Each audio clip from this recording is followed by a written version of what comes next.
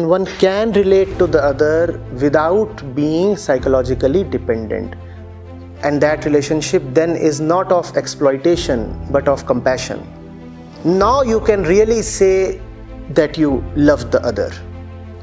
If the other exists in your life to serve your needs, then there can be no love. There would be a lot of attachment, dependency, clutching, suffering. Relate to give, or relate for no purpose.